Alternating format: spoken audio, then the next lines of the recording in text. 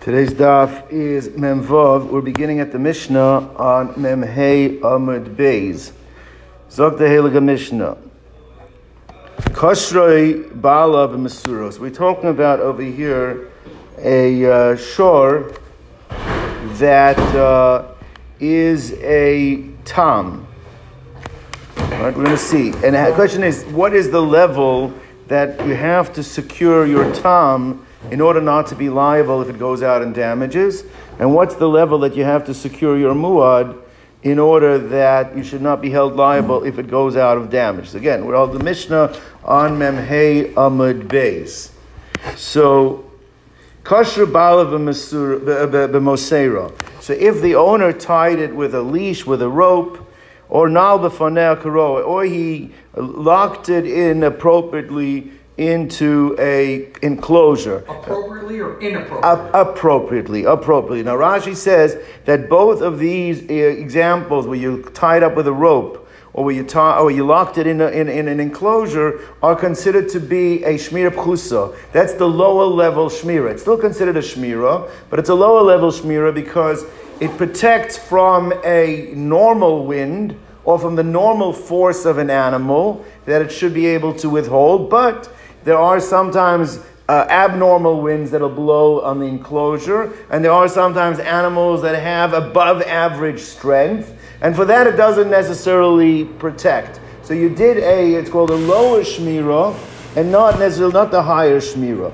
So what's the din over there? So echad tam ve'echad muav chayev, div Rav Meir. So Rav Meir's shita is that a lesser shmira is not a protection, not on a tam or a muad. Means either tam or muad break loose, the owner is going to be held liable. It's considered as if he was negligent. Because according to Rav Meir, in order to protect from the liability from both a tam or a muad, you need to have a shmira ma'ula. You have to have the higher level shmira, where it takes into account that there might be an above a normal wind, an abnormal wind, or there might be an ox with above average strength, and therefore, until you do a shmira ma'ula, you have not protected yourself from liability. That is the position of Rav Meir.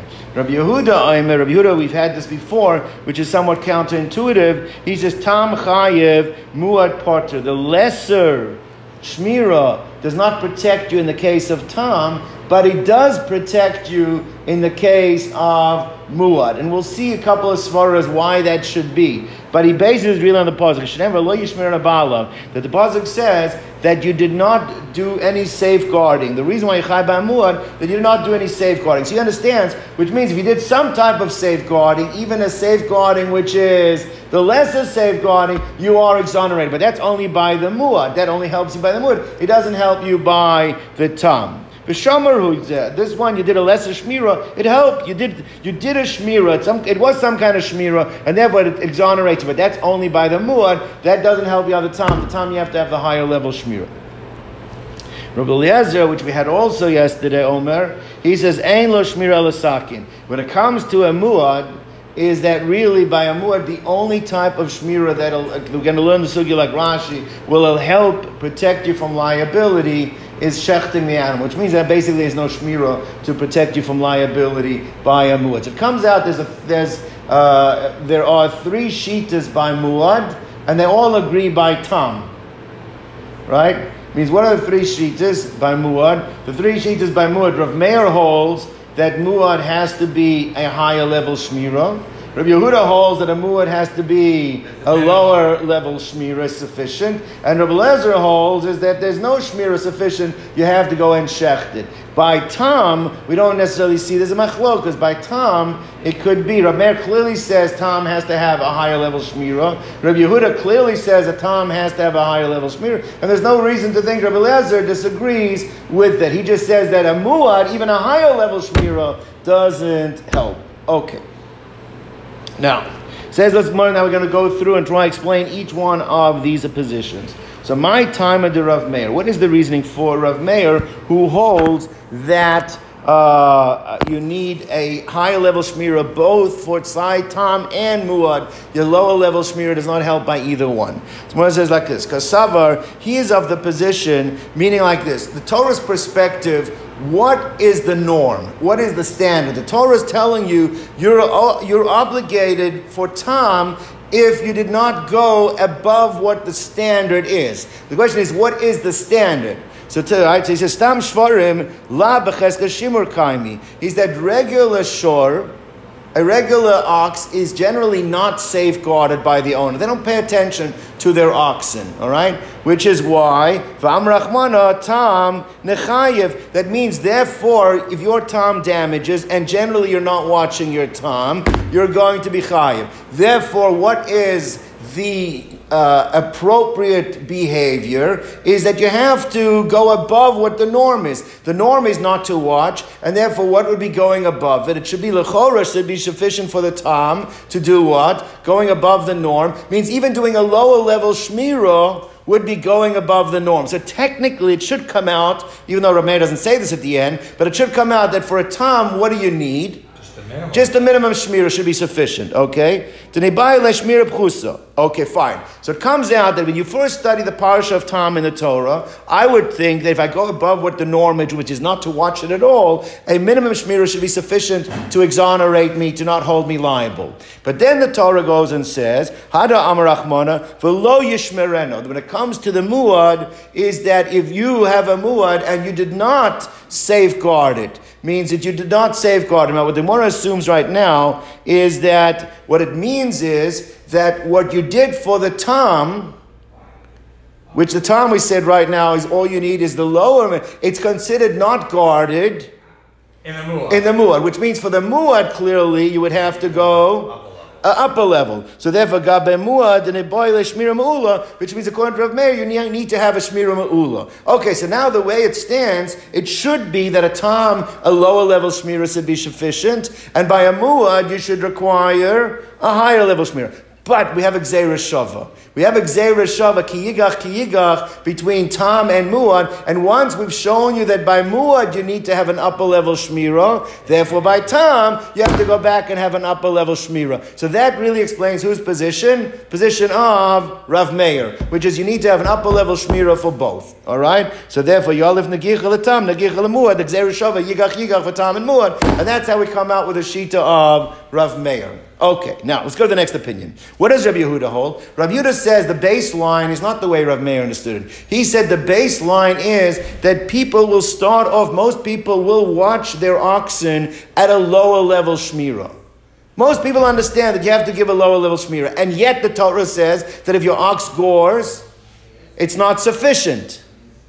So therefore, obviously, the Torah initially, if you just read the parasha of Tam, means the lower level shmira, which everybody does, not enough. So you would come out thinking that a Tam needs to have a higher level shmira. That's what you would have assumed. So therefore, Rabbi Yehuda Savar Stam Shvarim, that most oxen, Becheska Shimur Kaimi, there's at least a basic shmira that a person understands he needs to have, and still the Torah says, Am Rachmana Tam Neshalom, it's not enough, you have to pay. So therefore, by Tam, you see the Torah is already emphasizing you need to have a higher level shmira.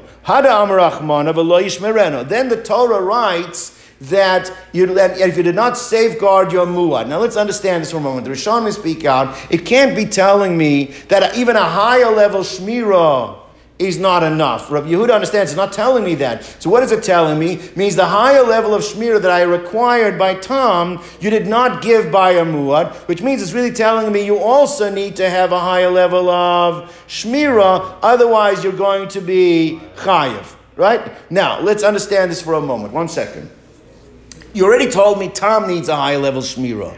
And now you're coming to tell me, Lo Yishmerena teaches me that if you don't do the higher level shmira, you're going to be chayiv by muad. That would seem to be somewhat redundant. Why is that somewhat redundant? Because if I have for Tam for If you already have a source that Tam has to be a higher level shmira, why do I need another Leish Mereno to teach me that Muad has to be a higher level shmira? And we have a rule in the Torah that if you have a riboy after a riboy and inclusion after inclusion, that A, you need a high level shmira for Tam, and B, you need a high level for Muad, which is not necessary. What's the rule when you have an inclusion after inclusion? Then the second one does not function to include, but actually it comes to exclude, which would therefore mean that you don't need the higher level shmira. For Muad, actually you can get away with the lower level shmira. The Lo Yishmereno then would be saying is, if you do not safeguard it at all, but as long as you safeguard it a little bit, that would be sufficient for a Muad. Now again, counterintuitive, but we're going to see the psukim, how it comes out, then maybe we'll say a svara. So one says like this. So they've had a Amar Rachmon of Lo Yishmereno Gabe Muad. Alright? The Navid Le Shmira Mula means if you didn't do the sufficient shmira that you would have thought is required, which I would have thought is the higher level shmira, because I already see by time you have the requirement of higher level shmira. You didn't do it, therefore you'd be chayav because you need to have the higher level shmira. But have a riboy achar riboy. But then it comes out that it's an inclusion after inclusion. The Torah is emphasizing Tam needs a shmira me'ula and Muad needs a shmira me'ula, and therefore, but the rule is ve'ein riboy achar riboy elamayad. It comes that the second one instead of adding is detracting, and therefore miut akasav l'shmira ma'ula, you do the Torah is detracting from the requirement of a shmira ma'ula by muad, and therefore you need only by muad you need a shmira pchusa. But now what about this Gzeira Shava? If you make the Gzeira Shava now between Tam and Muad, then you should say just as Muad only now requires a lesser shmira, then so too it should come out at the end of the day. Tam also should only require a lesser shmira.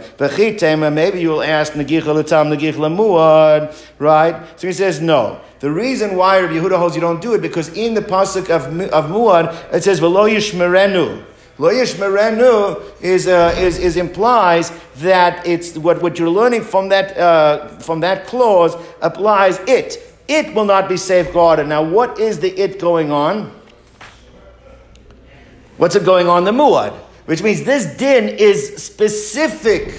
Since we learned from Lo Yishmerenu that you don't need to have muad, that you don't have to have a shmira ma'ula, only shmira pchusa, and that the pasuk's implying that this one you can get away with a shmira. What does that tell you? Don't make the gzeira shava and don't apply this din to the tam. That's how Rabbi Yehuda learns it, and therefore Lo Yishmerenu he did not guard it. Lazed, this one, you did not guard with the lower level, which you only require. But mashma, so therefore, but you don't have a right to make this limitation apply to another one, i.e. the tam. So the tam still has to be the shmira ma'ula, and the muad you can get away with the shmira pchusa. Now, says the one like this, that usually when you're going to use an expression to say that it's limited to this one and not another one, it really should be redundant. But if you need it for the simple shot in the pasuk, if you need it already, you're applying it for some other reason, then how can you use it to limit the tam if you need it, right? Someone says, did we not say the Lo Yishmerenu was being used to teach me that you don't have to have the higher level of shmira, but you can use the lower level of shmira? So since I'm already using Lo Yishmerenu to teach me that a muad you can get away with a low level shmira, how can you also use it to exclude learning it, applying it to tam? I'm already using it to teach me the basic halacha that you can get away with a lower level shmira for a muad. How can you use the same word to tell me also you cannot apply that to a tam? So Gemara says im kain ichtav v'lo yishmor, to teach me that you don't need a higher level shmira, but you can get away with a lower level shmira, because we said lo yishmereno can't become, if it's coming to tell me that I need to have a higher level, then it would be a riboy after a riboy, so therefore it must be coming to tell me you can even get away with a lower level. Then you just had to write the word lo yishmor. Lo yishmerenu is much more specific. It's telling you this din that I just learned is specifically focused on the muad and should not be applied to the tam. So therefore, so far we've come out right now explaining Rav Meir. Rav Meir learns is that the basic understanding would be that people don't watch their animals at all. So a tam should be sufficient to get away with a lower level shmira. And the pasuk then would then be going up for the level of, you didn't even do the basic level shmira for the muad. If you didn't, that's not enough. You need to have a higher level shmira. But then you have Xer Shava teach me just as muad needs a high level shmira, so to the tam needs. That's what Rav Meir said. Rabbi Yehuda starts off is that people generally do a lower level shmira. So therefore, people don't do a level shmira. Then why is the person chayim? Because that's not enough. You need to have a higher level shmira. Then it says lo yishmerenu is mashma that you didn't do that higher level shmira because it's no higher than a higher level shmira. But what other shmira would there be? So therefore, it must be that you can get away with a lower level shmira, according to Rabbi Yehuda. Because I don't need a riboy after a riboy, so it's a mir. Why not make the Xer Shava? He learns as a lo yishmerenu tells me it only applies here, not there. Comes out. Tam needs a higher level shmira, and muad needs a lower level shmira. Okay? Now we're going to add a fourth opinion. In the Mishnah we saw three opinions. Now we're going to add a fourth opinion. Tana we learned in the Brisa. Rabbi Lezer ben Yaakov Omer, he says, Echad tam echad muad sheshamra shmira prusa potter. He holds that a lower level shmira suffices both for the tam and for the muad. All right, my time. And now let's understand what is the opinion of Rabbi Lezer ben Yaakov. What is it? Because it's really a combination of the limud of Rabbi Yehuda and Rav Meir. How's it a combination? Sabalek Rabbi Yehuda da Amar Muad b'Shmira Prusa Sagile. He agrees with the Lomdas. Rabbi Yehuda learned that the baseline is people normally have a good shmira, and therefore by Tom it's coming to tell me you need a higher level shmira. I don't need a riboy achtva riboy, so therefore Muad I can get away with a lower level shmira. Now, what he doesn't agree with is the limitation that you only learn it to Muad and you don't make the Xer Shava. He holds like Rav Meir, you do make the Xer Shava. Well, if you make the Xer Shava and Muad became out, that comes out that Tom is going to be lower too, and therefore both of them is a shmura prusa according to Rabbi Lezer ben Yaakov. He does the Xer Shava the way Rav Meir learned the Xer Shava. So the initial understanding of how he gets up to the level of how he gets to the point of shmira prusa for muad, he agrees with Rabbi Yehuda. The one step that Rabbi Yehuda is not willing to make, and he does, is to make the Xer Shava to apply it back to the laws of Tom. Okay, now. Says the Gemara as follows, and I'm going to tell you, the Tosfos speaks this out over here, but we've had this opinion a number of times. We're going to see it's not universal, there are going to be opinions disagree, but in the Shita of Rabbi Yehuda, right? Rabbi Yehuda, and this will give us a little bit of an understanding, right? What's counterintuitive? What makes no sense in the Shita of Rabbi Yehuda? How could it be that the Tom has a higher level of shmira than a muad does? Right. So comes along Rav Ada bar Ava, and he says that's because we're not understanding completely how Rabbi Yehuda understands how Tom works. If you knew how Rabbi Yehuda understands how Tom works, then you would not have that question. Why? He says must be that what Rabbi Yehuda holds, listen carefully here, is Rabbi Yehuda holds that a Tom is chatzi nezek. All right? And the Torah requires on a tam, according to Rabbi Yehuda, that you have to have what kind of shmira? You have to have a higher level shmira. Then the Torah says, you know what? If this animal gores 3 times, then what? Then it becomes a muad. But what Rabbi Yehuda's shita is, it becomes a muad on the remaining 50%. Meaning that this animal now is a combination between a tam and a muad, and the halachas will apply. The first 50% will be the laws of tam. The second 50% will be the laws of muad. At the end of the day, you're going to collect 100% from the mazik. However, the laws of tam are going to be 50 of it's going to come from the animal itself, from the value of the animal. The remaining 50% can be taken from the guy's house, from the guy's assets. But also what it's going to make a difference is that the first half, in order for the tam to kick in, the laws of tam, that's based on you had to have a shmira me'ula. If you did not have a shmira me'ula, then you are going to have to pay. But if you did have a shmira me'ula, let's say you had the high level shmira, then you would not be paying on the tam part. By the way, you wouldn't be paying on the muad either, because the shmira me'ula for sure helps on the muad part. Where is it going to come out a difference? Let's say let's say you had no shmira at all, you're completely negligent, then you're going to have this situation where you're going to pay 100%, 50 for tam and 50 for muad. But let's say you had a lower level shmira. So if you had a lower level shmirah, you're going to only get 50% payment, but that 50% payment is going to come based on the tam, because the lower level shmirah, based on the muad part, because the lower level shmirah, it'll be based on the tam part, because the level shmirah did not help you for the tam, it did help you for the muad. But what do you see over here is the insight. How is it possible that for a muad you need less shmirah than you need for a tam? Because the pshat is, because even when it became a muad, you still don't need less shmirah for the tam part. For the tam part, you're going to have to still have the high level shmirah. But it's almost like, since we're making you pay the extra 50% for the muad part, we're not going to require you on the muad part to have the high level shmirah, because anyway we know that you have to have the high level shmirah for the first 50%. He says that's the only way, Tosfos explains, that's the only way that could make sense in Rabbi Yehuda. How could it be that for a muad, we're asking you to do less than for a tam? Because at the end of the way, we're not really asking you to do less, because it's not that you're dropping your level of shmirah on what was, because what was, that level of shmirah is going to have to stay the same for, but it's just the new part of it, there we're giving you a little bit of break that you could have a lesser level of shmirah. That is Rabbi Ada bar Ava's pshat. With me? Yeah, stop. What's that? That's all right. All right. Amar Rav Ada bar Ava lo poter Rabbi Yehuda el tzad ha'adar shabo. What Rabbi Yehuda says that you are exempt from having the higher level shmirah, and you can get away with a lower level of shmirah to be poter, is only on the additional part of the muad. Aval tzad tamas, but the original part of the tam, that you had to have the higher level of shmirah, that stays and does not go back. You never drop down for the level of shmirah. That remains in its place.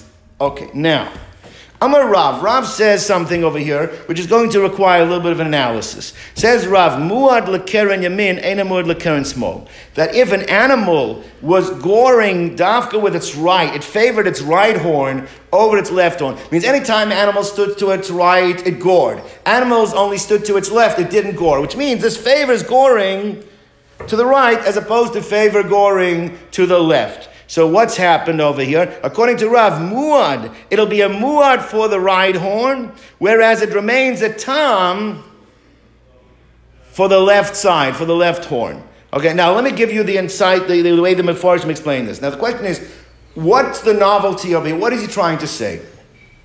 So one says like this: to tell me that it's possible that one animal sometimes pays nezek shalem and one animal sometimes pays chatzi nezek, that's not a novelty. Yes, that's not a novelty, because we already had a Mishnah before. If an animal shows that it gores people and it doesn't gore animals, so then it's a muad for Adam, and it's not a muad for man. And that's even a bigger chiddush over there, because you have to be more of a vicious animal to be able to nail a person than you have to be able to nail an animal. And still you see that one animal can be both a muad and a tam. So in terms of payment, the more understand there's no novelty over here that you could have within the same animal. Sometimes you pay full time, sometimes you pay half. That Rav could not be needing to tell me that, because I already see that from a Mishnah that we had before. So the more understands what he must be saying is, it must be that not only just the gabe payment, but gabe shmira. He's trying to tell me sometimes for the right horn you have to have a different type of shmira, because it's muad, than the left horn because it's tam. Now the question is, we have four shitas over here. Which of the four shitas is Rav going in that'll tell you that for one horn you need one type of shmira,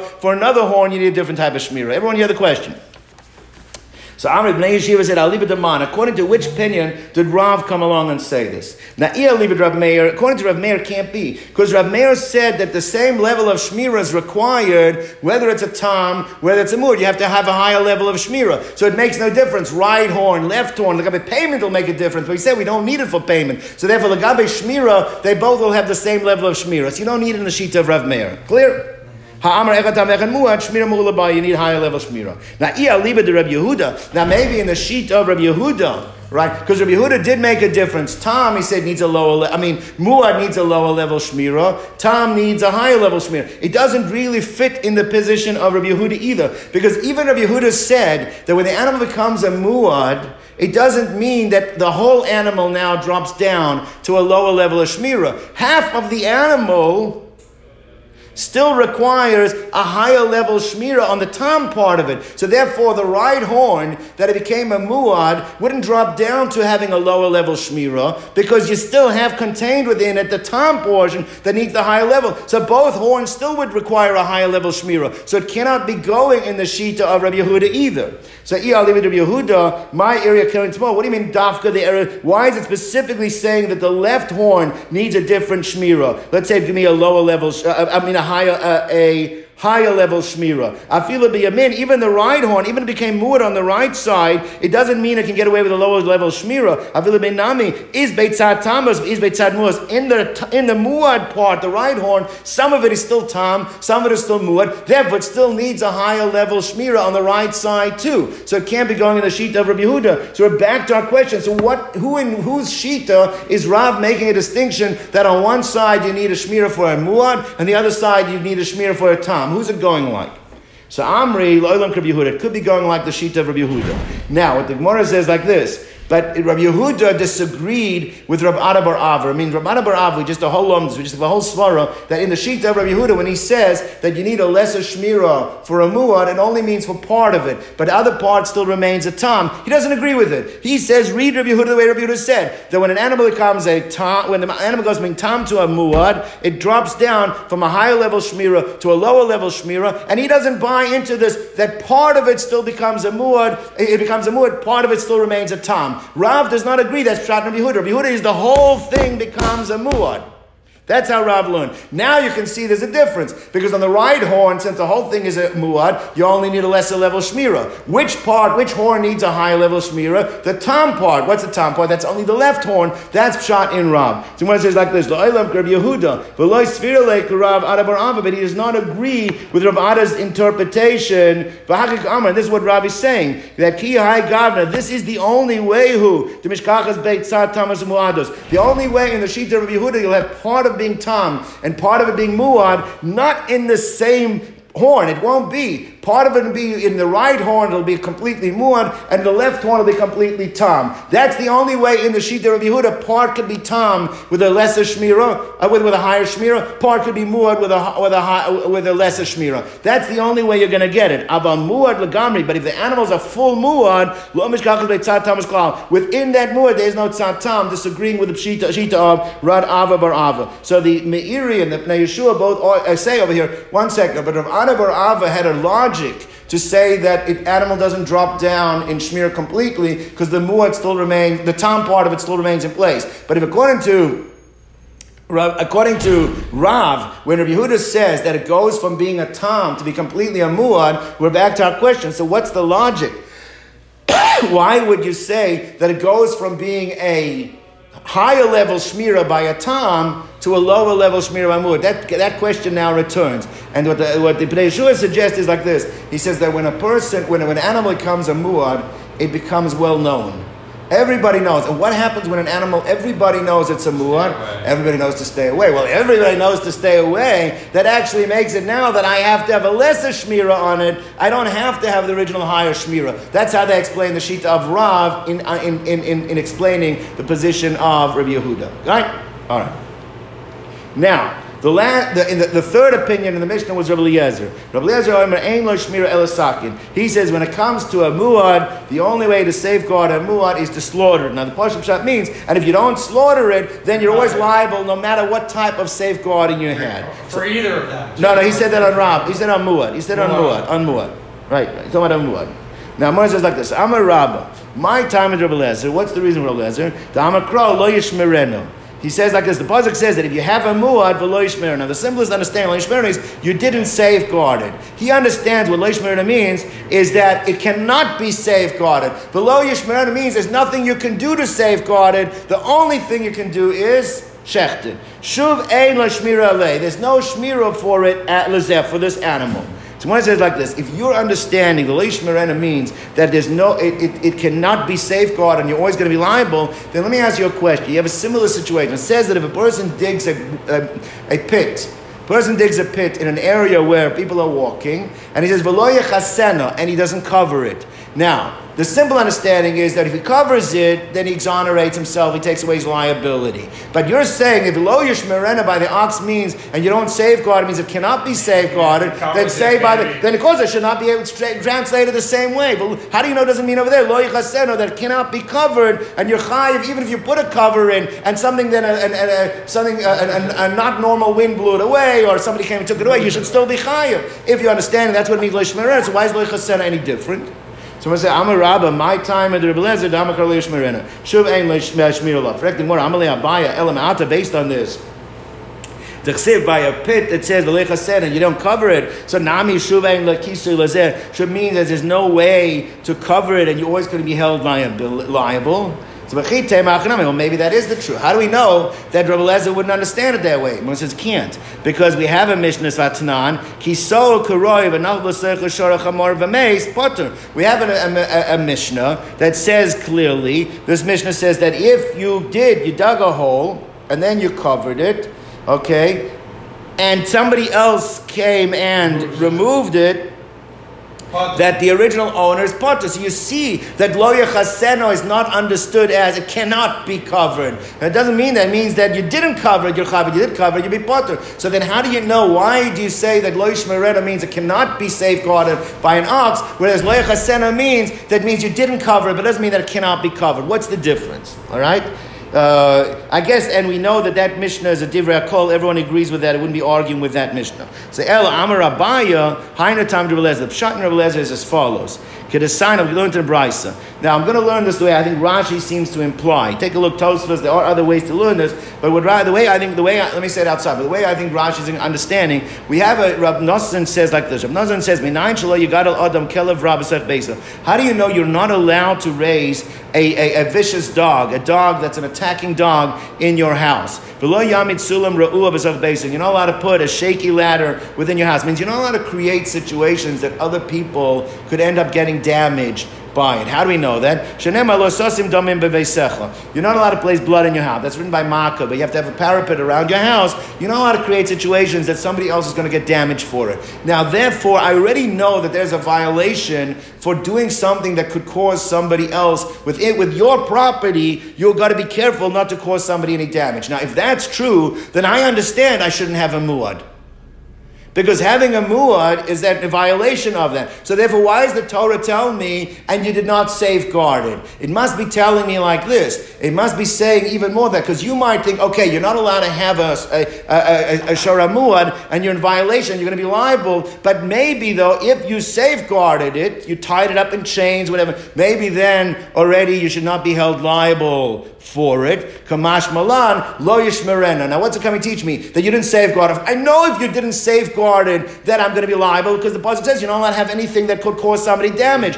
So it must be coming to tell you over here it doesn't mean that you didn't safeguard it. Over here it must mean you can't even have that you should that it doesn't even help to safeguard it. That's what it means over here, lo yishmerena. So now the only thing is, but by the case of lo yachasena over there, by the way, it doesn't say. Why don't we say the same thing? Tosfos says, why don't we say the same thing by the pit? So Tosfos says over there is it must be that a pit that's covered is more safe than an animal that is tied up.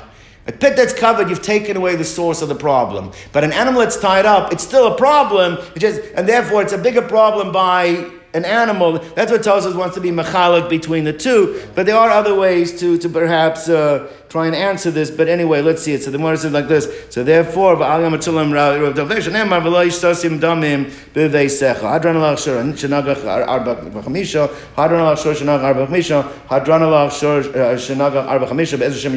we are now beginning chapter 5, Perek Hey, in Maseches Bava Kama. Zog Deil Mishnah. All right, we touched on this earlier. If you have an ox that gored a cow, now this cow was pregnant, and the way the Rishonim explained this, and there were witnesses that saw the goring, but they were not close enough to see the specific details. And the issue was over here, and the fetus was found by its side. The Ein Yadua, and it's not known to us, that we don't know, was the fetus pregnant prior to the goring, or had it miscarried because of the trauma before it was gored. Now, why does that make a difference? Because we're dealing with a tam. And if we're dealing with a tam, no, I'm sorry, here it doesn't make a difference really. Because the point over here is that we are dealing with a tam, we'll see in a moment, but the point is that are we going to hold, it has to be a direct damage to hold someone liable. So if he gored a pregnant cow, so then the animal's goring is responsible for the death of the fetus as well. Then you can hold him liable both for the cow and the fetus. But if the animal, because it was afraid, miscarried before it was gored, then you can only hold the owner of the cow responsible for the goring of the animal of the ox, responsible for the goring of the cow, but you cannot hold him responsible for the goring of the fetus. Yeah, it's scared, but scaring is not a source of damage because of the trauma that it was running away from an ox. That would not be enough. It would be an indirect source to be able to hold him responsible. So what do you do here? So now, Mona says as follows. So, Nimza Ubra Tzida, you're doing, we don't know. Im Acheloi Naka Vlado, Im Acheloi Naka Yalda, Im Mishanaka Yalda was the goring before the miscarriage or after the miscarriage. Mishalam Chatzi Nezek Lepara, it's a tam. So on the cow itself, you're responsible for 50% of the damages to the cow. For Revi Nezek Levlad, but you only have to pay 25% damages for the fetus. Now, why is that? Now, we're going to see the Chachamim Shita over here would be is that the bearer of proof is on the claimant. So what should be the rule according to Chachamim? Hamotzi mechaver olav araya. So therefore, the owner of the ox should say, listen, you have witnesses, my animal gored your cow, I'll pay you the 50% damages to the cow. You want me to pay for the damages to the fetus? You need to bring proof that what? That it's my ox that caused the...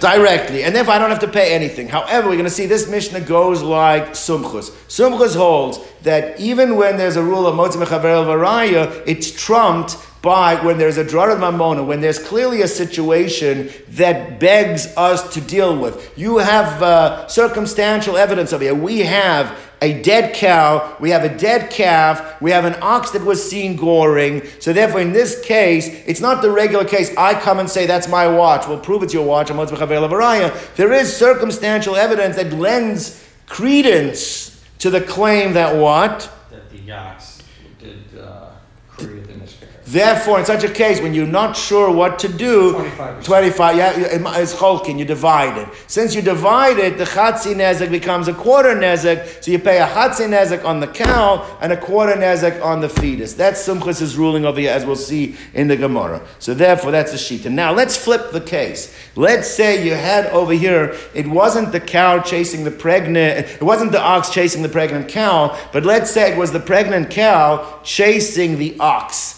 And the Adam see the cow give the ox a zetz, and the ox now is obliterated, and now you have to pay damages. Let's say that you have $200 of ox now is worth zero, completely wiped out by the pregnant cow. Now the issue at hand is as follows. The cow also miscarried. Now, why does this make a difference? Because we know when you assess for a tam, you can only assess capped at the value of the animal that caused the damage. Now, it makes a difference over here, because if the animal was pregnant at the time of the goring and only miscarriage subsequently, so you have a right to claim the 50%, not just from the cow, but you also have a right to claim your 50% from the fetus as well. Whereas if the miscarriage happened prior to the cow goring the ox, then the owner of the cow only has to pay up to 50% of the cow. But you cannot claim anything from the fetus because the fetus wasn't around during the time of the goring. It already had been miscarried. You hear the difference? So what it says like this. So v'chein parash anacha es hashor. So too if a cow gored an ox.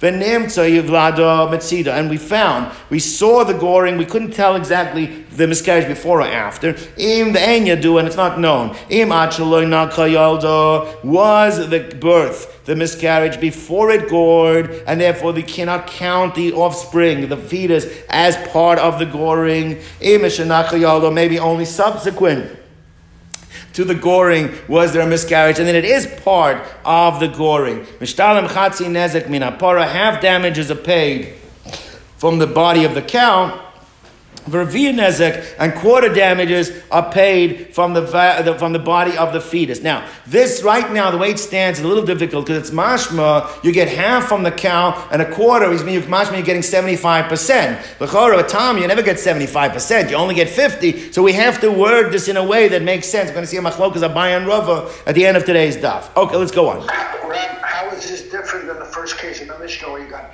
half from the cow and a quarter? No, because over there we're talking about that you're collecting, you're paying. I have to pay for either for one entity, either I have to pay for the cow, the owner of the ox has to pay for the cow, he might have to pay, so it's not paying. He has to pay for the damages he caused, chatzi nezek. So that means chatzi nezek he has to pay for the cow, quarter nezek because we're not sure. But you're not paying more than the requirement has to be. At the end of the day, you're not paying more than half damages. It's when you're paying less than half damages. Over here it's mashma that you're getting half the damages you're paying from the owner of the cow. Has half already, he's already covered half. Right. And then he has to pay an additional quarter. It's mashma is paying more than the half. But that we'll see if they can't mean that. We'll see what it means. All right. So Amar Rabbi Yehuda Amar Shmuel. Zu divrei sumchus. And one says that this is the position of sumchus that you take into the account that maybe there was you have to pay for the fetus, the death of the fetus, because Amar Mamna Middle of Safek Chokin that you have to divide when there is a doubt. But according to the Chachamim, that would not be the ruling. Because if you come to the owner of the ox and say, you have to pay for my cow and you have to pay for my fetus, he will say to you, I have to pay for your cow. You have witnesses that my ox gored your cow. But you do not have any witnesses that the cow was pregnant at the time. It's possible that the cow had miscarried, and if the cow had miscarried, then why should I pay for it? And therefore, so I don't say that you divide if you don't know. I say that you have to prove it or you don't get paid. So this is a major principle in the laws of financial judgments. The burden of proof is on the claimant, and if you cannot prove it, you don't get paid. So they would disagree with paying 25% from the uber because they would say you can't get anything for the uber unless you can bring proof that that's what happened. So one says like this: it's a very interesting lashon. This is a great principle. Why do you have to set that? Just say this is the rule. We disagree because why do you have to say it? This is a great principle in the laws of financial judgments. Why do you have to say that? So one says two reasons. It's necessary. The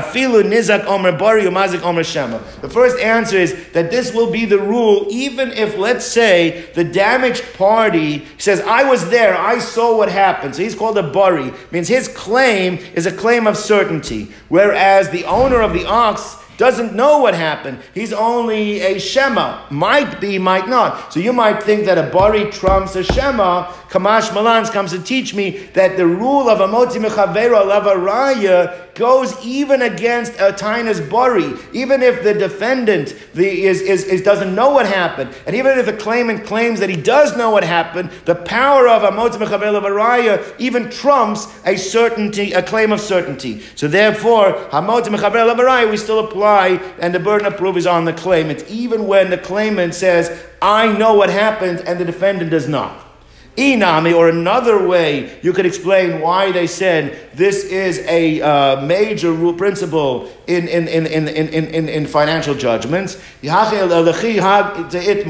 coming to the principle that it's saying how powerful it is according to that which was stated. Now we're going to bring down a machlokas Rav and Shmuel. So therefore, in the shita of Shmuel, that's showing the power of a motzim mechaver alavaraya. We'll see why dafka in the shita of Shmuel. But what does it say? It says amocher shola chaver v'nimtza nachan. The case over here is that Reuven sold Shimon an ox. All right, and then Shimon finds out that this is a goring ox, that this ox goes around and gores. Now, what's the issue over here? Now, Shimon claims that just as majority of people, when they buy in an agricultural society, they buy an ox, it's for purposes of plowing, not for purposes of shchita. Therefore, although it was not necessarily spoken out, that should have been understood. And the fact that you gave me an ox that gores, the only way that I can be sure that I'm not going to have liabilities to shecht it, now you have caused me a problem because I didn't want it for shchita. I didn't want it to eat meat. I don't have enough people that are going to eat that meat.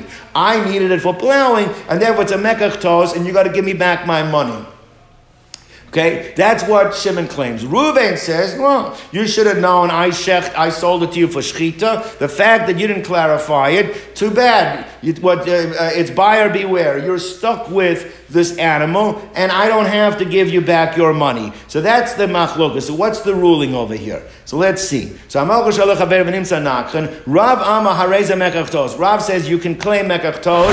Shmuel Amar, and you have to give back your money, and he gives you back the cow and the ox. And Shmuel Amar yachal shamalo l'shchita mecharti loch, that we allow the seller to say that my intent was to sell it to you for shchita, and that's why I did not tell you it was a goring ox, because you're going to shecht it anyway, and therefore you cannot claim mekachtos. I do not have to give you back your money. I do not have to take back my ox. So what it says like this. Now, what's the rule over here? Now we're going to see. Rav holds by money that a majority goes into play. And since the majority of people do buy and sell for purposes of plowing, therefore the upper hand is given to the buyer, and since he got something that was not generally what the rove of people do it, he has a claim, and his rove overpowers the fact that he's a hamotzi b'chaver levaraya, because you're going to say, well, I'm holding on to the money, you want to take away the money from me and give me back my ox? Bring a proof. I don't have to bring a proof, says Rav, because you go by the majority. The majority is enough of a proof. Shmuel, we're going to see, holds that by moment, when it comes to monetary matters, we don't follow a rove, and we have to take the miyut into account. And therefore, that miyut is not is that he might have sold it for the sake of shchita. That might have been what he intended, and therefore, you want to prove that he sold it to you for plowing purposes, and therefore you can get your money back. The burden of proof now is on you, even though is on the claimant, even though the rove supports the claimant, but a rove is not strong enough to take away from the rule of motz mechaber el-varaya. So therefore, the reason why it's said that this is a great principle in judgment is like the sheet of Rav, that even a rove won't help you against the motz mechaber el-varaya. But they want to know, I want you to clarify something. Amai, why is there any problem, any question at all? Why do you have to come on to it? Why is there machlokas here? Nechsi igaver de zav l'ridya. Why can't we take a look at the track record of the history of the buyer? Does this buyer normally shecht, or does the buyer normally plow? And therefore that should be compelling evidence, and that should be something that we could hold against the seller. When it says, so let's see, is this a person that normally buys for plowing? Is somebody buys, nechsasa means for slaughtering. Someone says, look, the case over here, you're right. If you could clarify that, then you would use that as clarification. But the case over here is that this fellow, the buyer, sometimes buys for plowing, sometimes buys for shchita, so his own personal buying habits is not sufficient. The rove, according to Rav, is sufficient, because most people, you can go by the rove, but this person, individual buying habits cannot be used. But Moshe says like this, it might be true you cannot use his buying habits, but let's see the purchase price. The understanding is that generally that for plowing it's going to be more money than for meat. Right? So therefore, why can't we look at the purchase price and let that indicate as to what the understanding was between them? So actually, let's see, idmei ridya, if it was money that would have been for the price of plowing, then ridya, then you know it was for plowing. And idmei nechsasa, then nechsasa, and if it's money that's used for the amount for what meat, for shchita is, then it indicates that it's for shchita. Someone's like, no, it's necessary. Why is it necessary? The oker bisra v'kai b'dmei ridya, because what the problem over here was that meat had gone up. There was a shortage of meat, and therefore the price for plowing, the price of meat were pretty much the same, and you cannot use the money as an indication. All right, Amri, Bnei Yeshiva said like this. They asked the following question. So it comes out, Lili, what's saying is, according to Rav, mekachtos is that you give back that the buyer gives back the ox to the seller, and the buyer then has to give the seller his money back. Whereas, according to Shmuel, everything stays status quo. And what it says like this is that l'chora, what happens if the seller claims, I don't have the money anymore, I spent the money, I don't have any assets, I am asset poor, I don't have anything. What will you end up doing? So in such a case, you'll say, listen, I should take the ox back, but I'll use the ox to pay you because I don't have anything else. So what the one is asking is, it's very possible that the result will be the same, whether you hold like Rav, whether you hold like Shmuel. The buyer is going to end up, whether he gets the ox back as payment, or whether he gets the ox because the sale is not negated, he still ends up with the ox. And when it says, if there is no money that the seller can pay back the buyer, so lishka leila Torah bezuzi, he's going to have to take the ox in lieu of the money. Like people say, that when the debtor comes to pay you, pare ifra, even take bran, whatever he offers you take. Because at the end of the day, if he hides his assets or he declares bankruptcy, you're not going to get paid. So whatever he offers you take, even if he offers you bran, if it comes out to the money that's owed, take it. So here too, you better keep the ox, because who says you're going to get paid? So it comes out at the end of the day, there's really, isn't it semantics? There doesn't seem to be machlok, because at the end of the day, the seller that will either use the ox as payment, or the sale will not be negated. The result is that the buyer ends up with the ox. When it says, well, look, it's still necessary. What happens where we know that the seller has money? If we know that the seller is a wealthy guy that has assets, then he cannot say, take the ox. You can cash as king. You can demand cash. I gave you cash. Give me back my cash. So therefore, it's true that in some cases, you'll end up getting the animal back as payment, but doesn't mean that all cases are going to be like that. There'll still be a difference, l'chora, in the machlokas. Now, let's go weiter. So now, Rav Amar, the one explains what we said before. Rav says, why does he say that this that the ruling is that you got to give back the ox, you get back the ox and give back your money? He says, Zil Basaruba, because he says there is a majority, and majority, buy animals for purposes of plowing. And therefore you can use that to say that therefore he can't say I sold you for shchita, because most people buy for plowing, and that overrides even the motzi mechaver levaraya. Even though you're taking money away from this guy, doesn't help you over here, because the rove can take away the motzi mechaver levaraya. But Shmuel holds no. That the seller can still say, even if most people are for buying, I intended it, I'm a person that sells for slaughtering, I intended it to be for slaughtering, all right? And we don't follow the majority. The majority of transactions are for plowing. You have to worry about the minority of sales are for shchita, and he is allowed to say this, which means that therefore the rove cannot help you, and the motzi mechaveiro trumps the rove, right? And therefore v'lo hazlina basaruba. So ki hazlina basaruba be'isura. And according to Shmuel, the only time a rove helps is it kosher, is it not kosher? By isurim. By isurim we follow, but not by mammon. But mammon lo hazlina basaruba. Ela motzi mechaveiro lavraya. That's the primary principle, and that's why it's a great principle that it even trumps the rove, and that's why they use the expression at the bottom of Amid Aleph of why they said Klal Gadol, that this is a great principle in the laws of din, in the laws of financial, that it even overcomes a rove according to the Shita of Shmuel.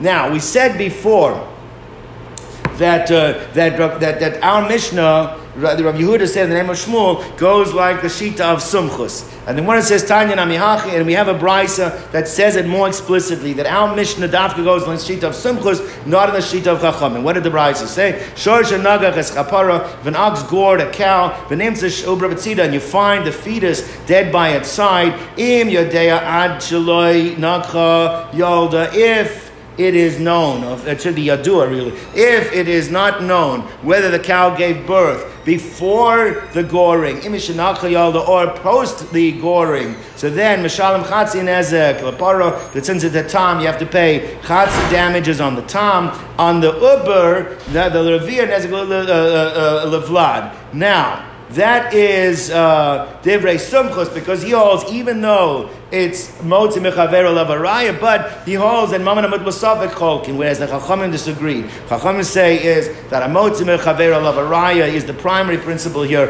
and you want to get any money for the Uber, you bring the proof, otherwise we do not give it to you. Amar Bishmul Bar Nachmeni. Where do we see this principle from the Torah? Where do we see this principle that the bearer of proof is on the claimant, that you want to take something away from somebody who's holding on to it, you have to bring proof? Shenemar ki val devarim yigash aleihem. It says that anyone who has a claim, has a grievance, has to approach the Beis Din. But yigash also means you have to present. What are you presenting? Yagish rayalem. You're presenting the proof. Without proof, you cannot make the claim because you're trying to take something away from someone. Yagish, you have to bring your proof to take it away. Otherwise, you cannot just make a claim to take it away. So Maskir Rashi says the Chora halama likra. That is so pashut. Why do I need a pasuk for that? He says like this. Svarahu. It's logical. To kaiv le keiva. If you have a pain, so azal be'asi, you go to the doctor. You can't. If you go to the doctor, you say the doctor, I have a pain. You have to tell him where the pain is, how he can't deal with it unless you show him what the problem is.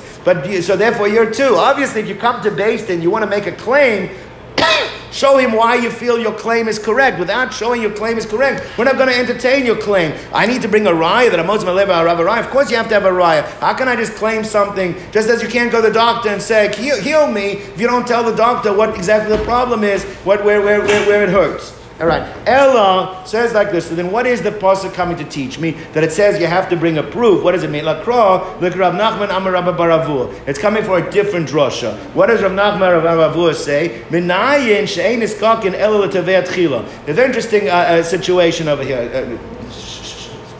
What happens is as follows. And this is a very common situation. Reuben comes to Shimon and say, "You owe me $1,000." Shimon says back, he says, well, you took something of mine and now it no longer exists anymore, it's destroyed, and therefore I don't owe you the $1,000. So therefore you're saying I owe you, you either owe me or you already got your money back. So now how do we know that in halacha, the first claim you first deal with, and then you go over to the second claim? So how do we know that? That's what it's coming to teach me. That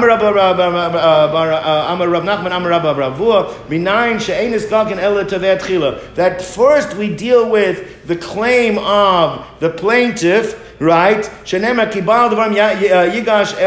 That means the one who lodged the claim, the one who brought the grievance, he is the one that you have to deal with first. That Yagish Dvar Baleim, he'll present it and they will deal with it right away. They won't put him off and deal with the defendant's claim before they deal with the plaintiff's claim. So Amin Ardoy, the Chacham said there is an exception to the Chacham of Nardoy said there is an exception to the rule. Pa'amim, there are times that we have to deal with the nitva, that the defendant first. What will be the case? Let's say the situation is like this. Reuben comes and says, you owe me $1,000. Shimon says, yes, but you took an item of mine and you took it that's worth that now. And therefore, you want me to pay the $1,000, you give me my item back. Now, the way we learned right now, first pay him the $1,000, and then we'll make another court to get your item back. But there are times that we'll get the item back. What happens if the defendant is saying, I have somebody right now, he's willing to pay me a lot of money. If I don't get my item back right now, I'm going to end up losing money. So if the defendant can show that if his claim is not addressed first, he will end up losing a significant amount of money. In such a case, we can show that we will deal with the claim of the defendant before we deal with the claim of the plaintiff, before we deal with the claimants first. Palmings are times in Isdakigin, the nitva tchila, we'll deal with the claim of the nitva before we deal with the defendant first, before we deal with the claimant, with the why. In what case is that? Because zila nifse, where there'll be a loss of money, there'll be a loss to the defendant if we don't deal with his claim first. Gentlemen, stop over here.